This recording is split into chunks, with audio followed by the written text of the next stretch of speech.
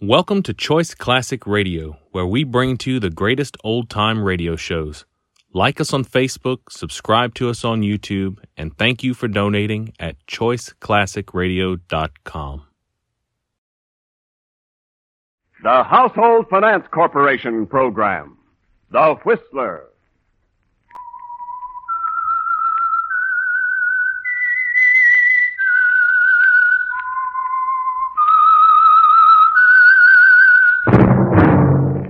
That whistle is your invitation to listen to the Household Finance program, The Whistler.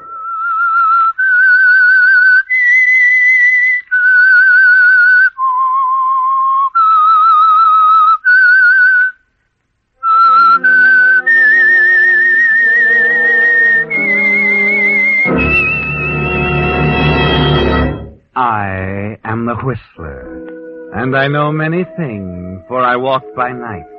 I know many strange tales hidden in the hearts of men and women who have stepped into the shadows. Yes, I know the nameless terrors of which they dare not speak.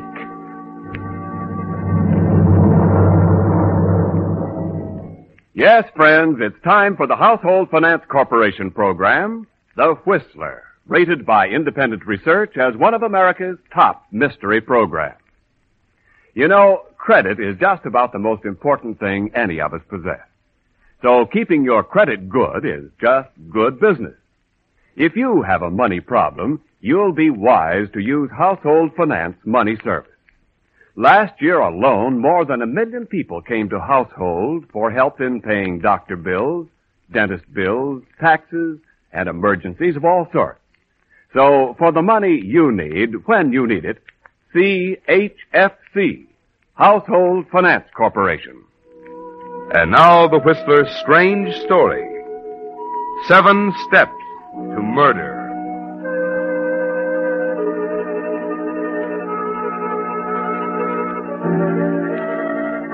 The Atkins-Clayton affair was unusual for 2 reasons. In the first place, of course, it involved a pair of famous newspaper men, Archer Atkins, the dean of New York drama critics, and Everett Clayton, a syndicated columnist. But more than that, it was interesting in its structure. Yes, there were 7 distinct steps between an apparently cordial relationship between 2 newspaper men and the murder. The opening night of Clayton's first play, The Whirlwind, was step number 1. Atkins had attended, of course, with the rest of the critics, and shortly after the final curtain had walked out to a waiting taxi with Murchison, his editor. That was rather good. Yes, wasn't Diana Brooks fine in that? Going back to the office, Murchison? Yeah, I guess I'd better. Got a couple of things to finish up. Yes, sir. Globe Building, driver. Right.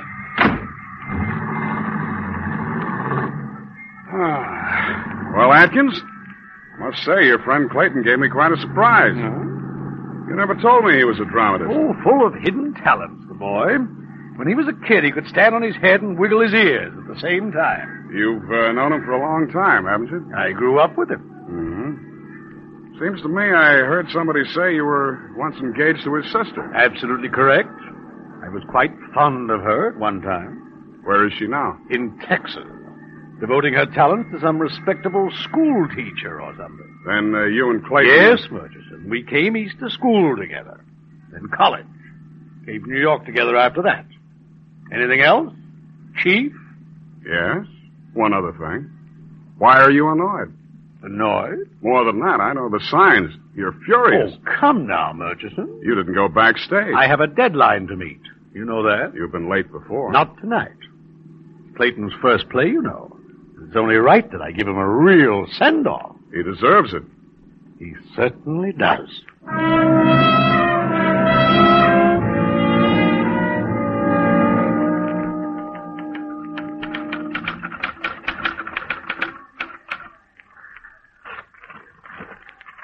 Well, let's see now. Everett Clayton's new play, The Whirlwind, opened last night at the Brighton Theater with Diana Brooks and Paul Strand. Finish it, Atkins? Oh, Murchison. Been banging away there for an hour. I thought Here it is. Take a look. Thanks. Let's see. Everett Clayton's new play, The Whirlwind. Open at the... Huh? Hey, wait a minute. Obviously, a sophomoric attempt at a drama in the manner of O'Neill, the Whirlwind is not only afflicted with a deadly brand of dullness, but is utterly lacking in originality, imagination, or even ordinary playability. The death rattle was audible before the first act was 5 minutes old. Listen, Atkins, you can't Why get away. can't I? It was a bad play, and I owe it to my Who readers. says it was a bad play? You? Is it up to you? Right. It's up to me. That's what I'm paid for. You know what you're doing, don't you? This review will kill Clayton's play before it even gets a start. You have no right to take that kind of responsibility. Then why don't you fire me? You know, Atkins, one of these days you'll stick your neck out too far and I'll chop it off. But at the moment, I'm money in the bank, huh? Well, suppose you trot back to your glass-walled sanctum and let me get this to the copy boy. Our deadline, you know.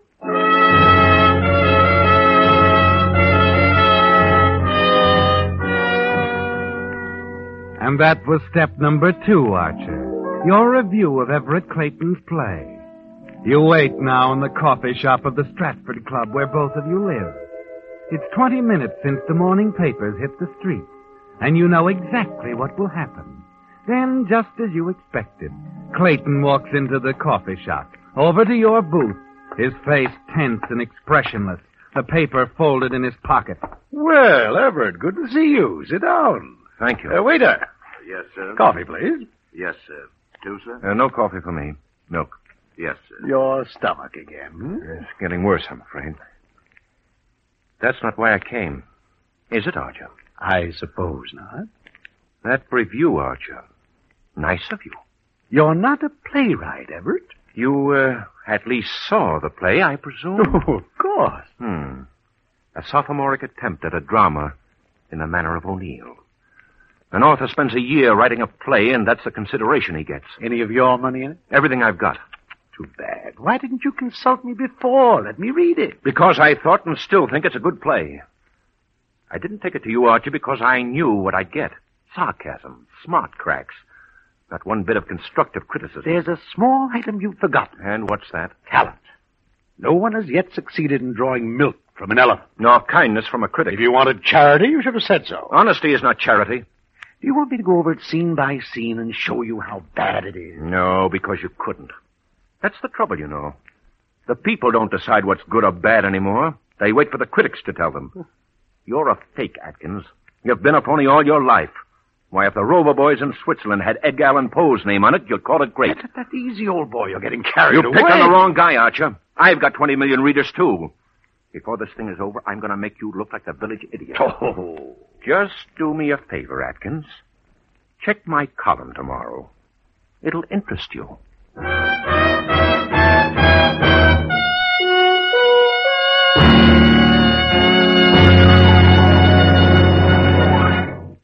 With the prologue to 7 Steps to Murder, Household Finance Corporation is bringing you another strange story by the Whistler. But now... Mr. Niles. Yes? I understand that people from all walks of life borrow money at Household Finance. Who are these people, and why do they borrow? Well, I'll answer that question, if I may, by letting these people speak for themselves. For instance... I'm a doctor. I borrowed at Household Finance because I needed money to help pay my taxes. I'm a school teacher. I borrowed at Household Finance to take a special course. I'm a farmer. Household Finance loaned me money to buy seed and help make repairs. I own a laundry. I went to Household because I needed extra money to send my boys to school. And this is Ken Niles saying to you, no matter who you are, what your job, or where you may live, Household Finance Corporation can help you when you need money. Remember, for the money you need when you need it, see HFC, Household Finance Corporation. We'll be glad to help you anytime we can. And now back to the Whistler.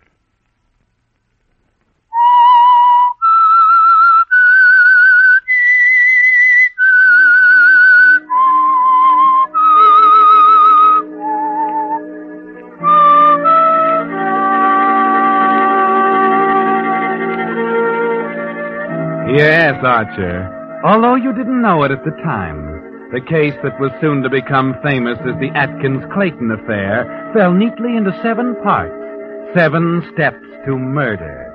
Clayton's play, of course, was the first step, and the scathing review that appeared in the Globe the next day over your signature was the second.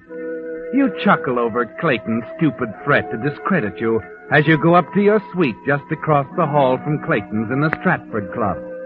But when you arrive at your office at the Globe the next day, Murchison, the editor, is sitting on your desk waiting for you, the afternoon edition of the Ledger in his hand. Oh, hello, Murchison. Did you read Clayton's column? I don't read the Ledger. Lead paragraph. Listen. I am now reconciled to the fact that my play, The Whirlwind, will close in a matter of days as a result of the efforts of a group of critics headed by Archer Atkins. Mm-hmm. As a matter of fact, Atkins is not equipped to set himself up as a critic or even a writer. He has no conception of values in literature, dramatic, poetic, or otherwise. And I intend to prove it. The music, the ranting of a wounded beast. You wouldn't be whistling in the dark, would you, Atkins? I'm sorry, my good man. I'm going to be quite busy. Aren't there a few juicy obituaries that require your keen intelligence? I hope Clayton gives you a sock on the jaw.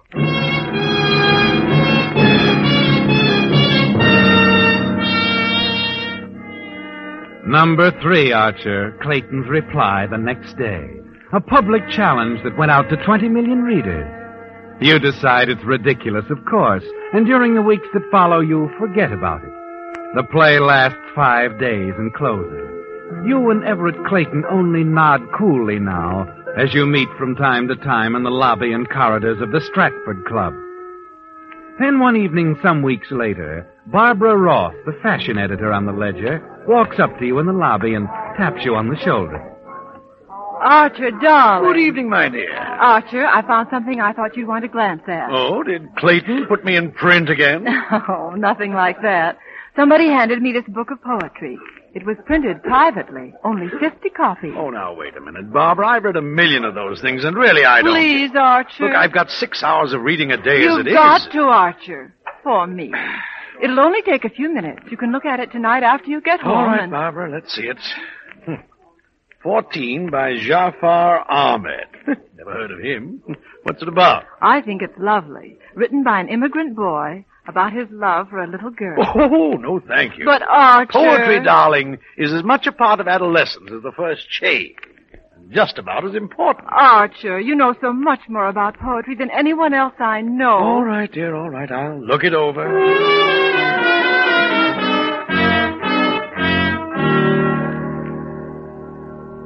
Step number 4, the book of poetry.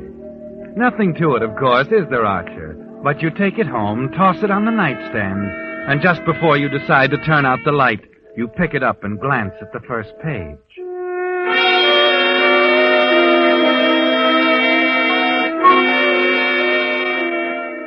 It holds you from the start.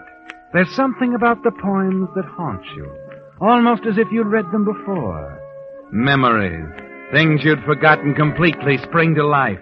Yes, this boy has managed to capture something out of every man's youth. Something that gets under your skin and stays there. You finish the book, get out of bed hurriedly, and sit down at your typewriter. You can't wait until tomorrow, can you, Archer? You've got to get it on paper now.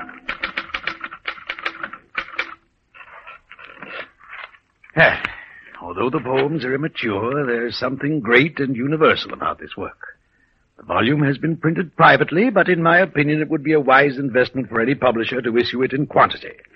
14 by Jafar Ahmed should never be forgotten. Well, that ought to do it. It'll be on the bestseller list in a month.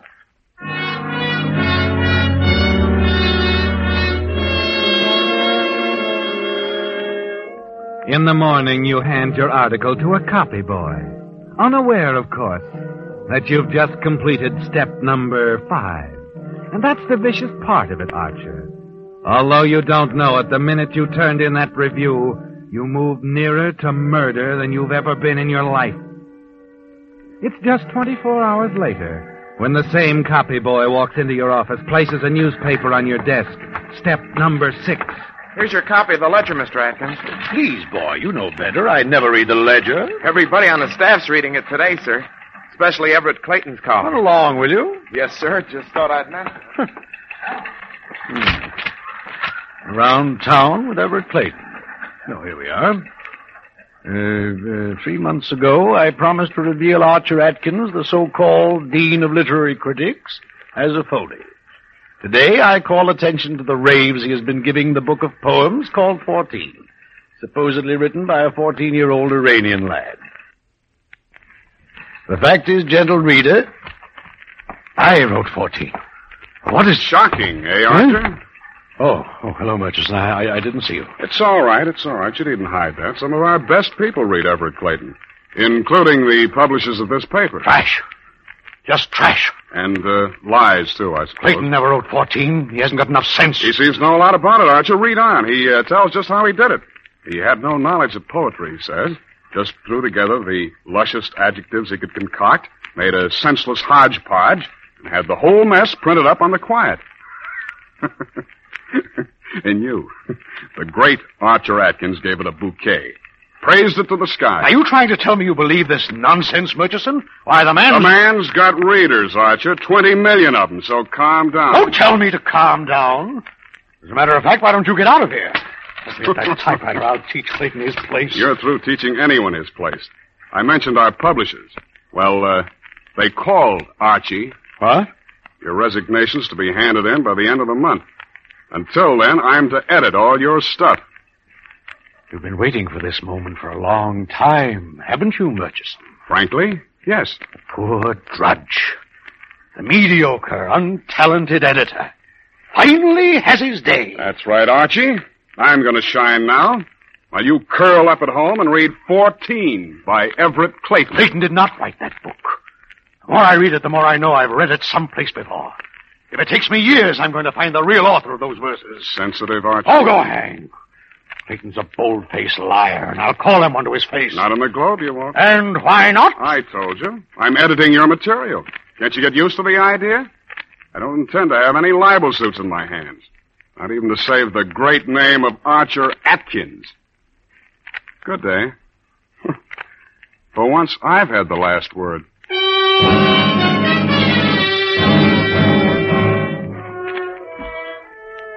Well, Archer, a turn you never expected. Never in the world. It has you seething, hasn't it? And it's even worse when you reach the Stratford Club and learn that you've suddenly been turned into a laughingstock. That your formerly respectful colleagues are now given to chuckling and whisperings behind your back. A few, like Hanley Carr, are more open about it. Oh, Archer, old boy, how could you? What was it now? I still feel the music, the poignant expression of an adolescent love. Sweetly agonizing emotions, part of every man's youth. If ever Clayton wrote 14, the earth is flat. The moon is made of green cheese. And you, my dear Henley, are as wise as Aristotle. Then who did write the poems, Archer? I'll stake my reputation that Clayton stole every verse in that book. I know I've read those poems before.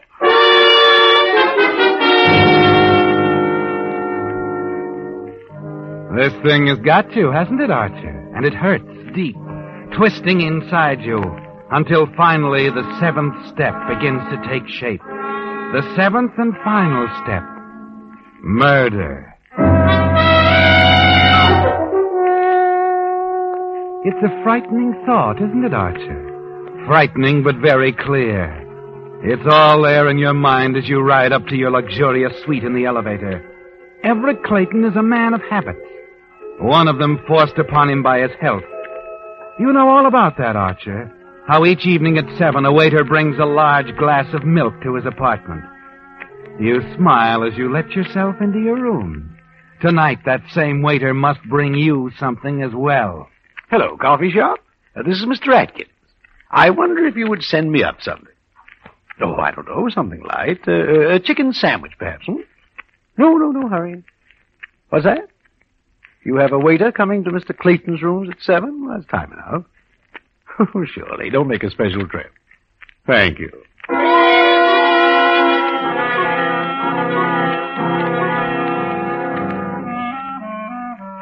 A short time later, you leave the door to your suite ajar and sit just inside, pretending to read while you watch for that waiter. He comes down the hall and starts for Clayton's room. Oh, waiter. Yes, sir? You have a sandwich and coffee for me? Why, yes, sir. I was going to stop first. Set it right down there on the desk, would you? And then I wonder if you could do something for me. I tried to unlock a suitcase a moment ago, but I couldn't seem to turn the key. Would you have a look at it? Why, certainly, sir. Where is it? In the bedroom. Well, of course, if it's too much trouble. Oh, not at all, sir. I've handled a lot of them.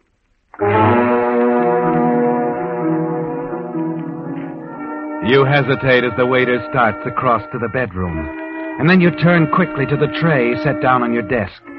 Before he comes back, you empty the contents of a small envelope into the milk intended for Clayton. You stir it hastily with a spoon, and then return to your book.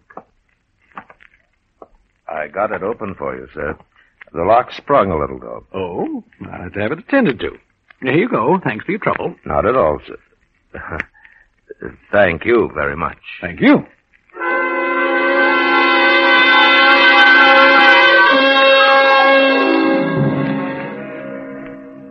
You settle back in your chair now, giving the waiter time to deliver the glass of milk to Clayton. A few minutes later, you slip out into the corridor and down the hall. Stop outside of Clayton's door and listen.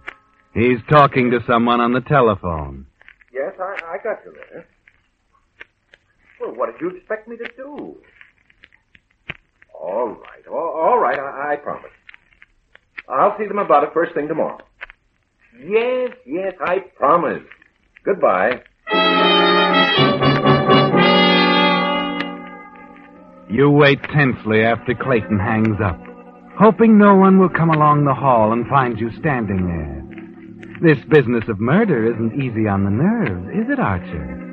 The moments drag by. What's he doing? Isn't he ever going to pick up that glass? You're trembling now, wondering if it's ever going to happen. And then...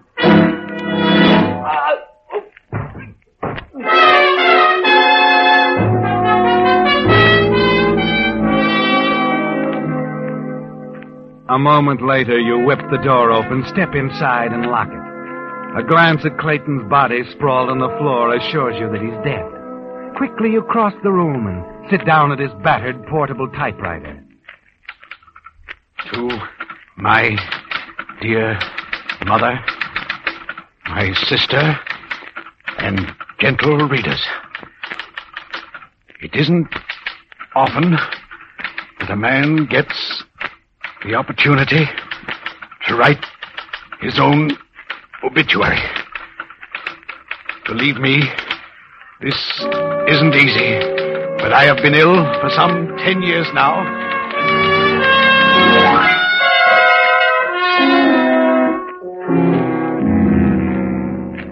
You type rapidly, Archer, because you know exactly what you want Clayton's suicide note to say. It includes, above all else, a confession. One in which the dead Everett Clayton will admit to the world that his plan against you was just that, a plan. His note tells how he lied in claiming to have written the verses in the book 14. How actually, he simply dug up a number of anonymous ballads and revised them a bit. You put it all down, Archer, your way, but in Everett Clayton's style. And then you add his well-known signature, just the two simple typewritten letters. E.C. Thanks, my dear Everett. We'll see tomorrow how your 20 million readers like this one.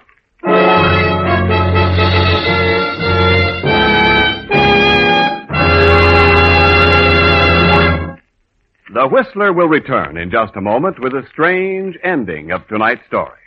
Right now, we'd like to introduce a gentleman standing by in your community to speak on behalf of your own household finance branch office. Thank you, Mr. Niles. Tonight I'd like to tell you in just 60 seconds how you may borrow the money you need at your household finance branch office. If you need $100, for example, here's all you do. First, phone, visit, or write your household finance office. Second, tell us a little about yourself. Third, select the repayment plan you prefer. If your loan is approved, your money can be ready usually the same day you apply.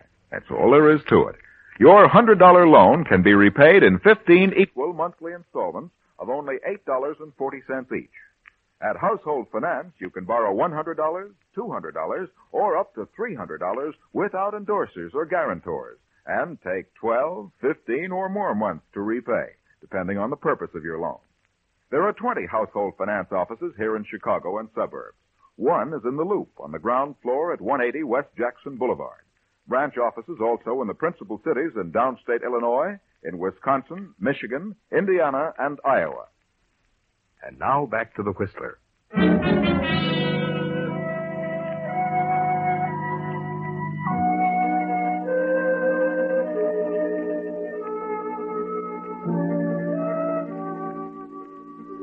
Well, the 7 steps are past now, Archer. Everett Clayton is dead. But more important than that, the suicide note in his typewriter will put you back at the top of the heap. Yes, Murchison, your publishers, and Hanley Carr, the whole literary world will have to admit who has the right to wear the critic's crown. But you're very practical about it, aren't you? The police will come, of course. And you're ready for them with that vague, superior, confident air that has always carried you through before. And why not? What can they possibly prove? You don't seem at all surprised at the police calling on you, Mr. Atkins. Oh, my dear Captain Foss, the moment the manager of this club informed me of Clayton's unfortunate demise, I resigned myself to a round of dull questions. Naturally. You've known him all his life, grew up with him, sweet on his sister at one time. Anything else you want to know? I was an incubator baby, weighed 3 pounds, 2 1/3 ounces. I'm surprised you aren't more interested in the way Clayton died. I like to believe people, Captain. When I'm told someone is dead, I assume he's dead. Whether he was shot through the head with a cannon, threw himself into Mount Vesuvius, or was clubbed to death with the missing arm of Venus de Milo doesn't concern me in the least. Uh-huh. Poison is more to your liking, isn't it? I don't know what you're trying to imply. Well, let's make it clear, then. How long did it take you to write that note? Note, Captain? The suicide note in Clayton's typewriter. Do tell. In verse, no doubt. It says Clayton never wrote those poems, that he stole them from some anonymous ballad. Well, I insisted on that all the time. Wait till I get hold of that editor of mine. You wrote that note, Atkins. You poisoned Clayton and then ran the note off on his typewriter. Nonsense. Who gave you that story? Some idiot from the Ledger? Don't try to bluff. It's too late for that. What do you mean? You're going up for murder. Oh, don't be stupid. You have nothing to go on. 3 people are going to send you up, Atkins. One of them's the waiter who brought Clayton's tray into your rooms last night, the one you had unlock your suitcase while you poisoned Clayton's milk. Another one is the druggist who sold you the poison. Didn't know he recognized you, did you? I don't know anything about it. And the third is a lady down in Texas. Lady? Texas? Yeah, take a look at these papers. You ever seen them before? They're yellow. Very old. They're poems you wrote to Everett Clayton's sister when you were 14 years old, over 40 years ago. What? The book of poetry you reviewed was not written by Jafar Ahmed or Everett Clayton, but by Archer Atkins. You've been so busy reading other people's writing for 40 years, you can't even recognize your own stuff. I was reviewing my own book. That's right. And another thing. Clayton got a phone call last night, just before he was killed. It's too bad you couldn't have heard it. Phone call? But I did hear it. He was talking to your old sweetheart, Atkins, his sister down in Texas. When she read how Clayton had crucified you with that book of poetry, she blew up. Called to make him promise a public retraction in tomorrow's paper, admitting the whole thing. He promised her that he'd see you about it in the morning.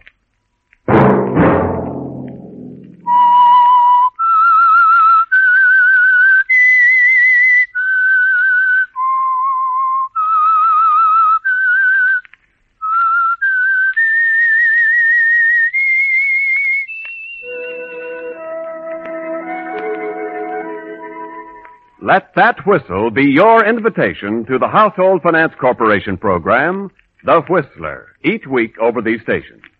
See you next week. This is Ken Niles speaking for HFC, the Household Finance Corporation, and reminding you, never borrow unless you must.